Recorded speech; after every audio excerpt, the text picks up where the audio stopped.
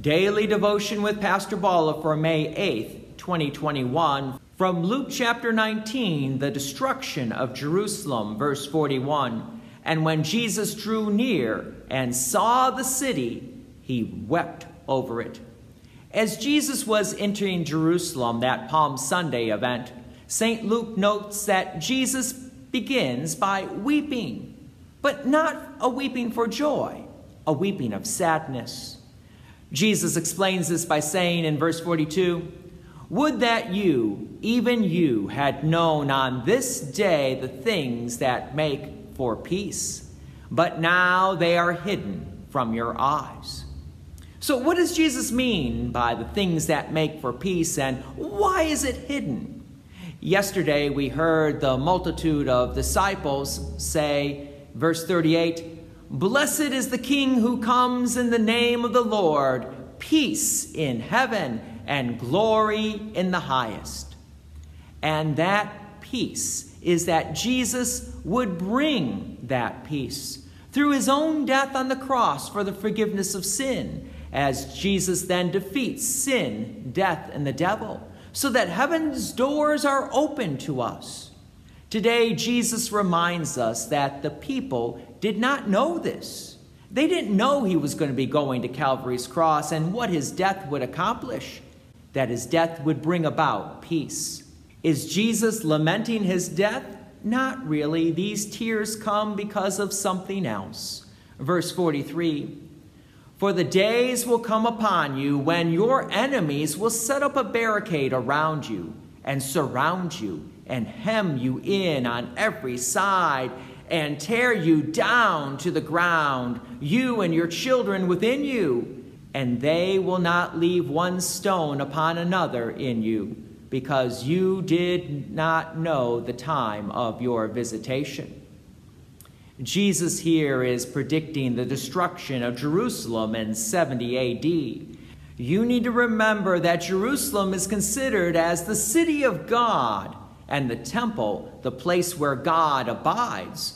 So why would the city be destroyed again? For the same reasons that it was destroyed previously, because the people had forgotten about God. Notice what comes next in Luke's gospel, verse 45. "And Jesus entered the temple and began to drive out those who sold, saying to them, 'It is written, my house shall be a house of prayer, but you have made it a den of robbers.'" A house of prayer? Yes. The temple was a place where God promised to be and promised to listen to his people. However, this requires faith to trust in this place where God promises to be.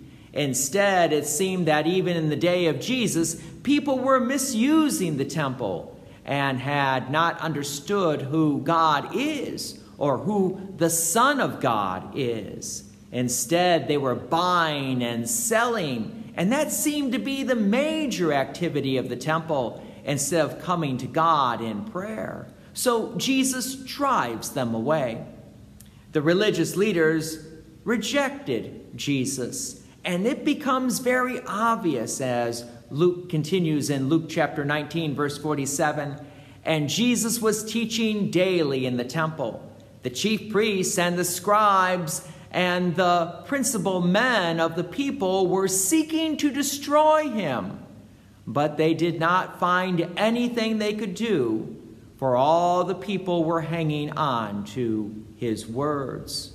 So the people wanted to hear Jesus, but the religious leaders didn't. Here at Peace Lutheran Church, we gather around God's word and sacraments, for God promises to be here where 2 or 3 are gathered in his name.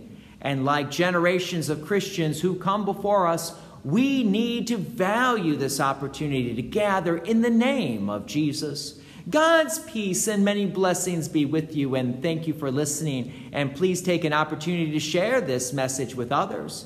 If you have enjoyed these daily devotions, please consider making a donation to Peace Lutheran Church, 24024 West Main Street, Plainfield, Illinois, 60544. Thank you again for listening.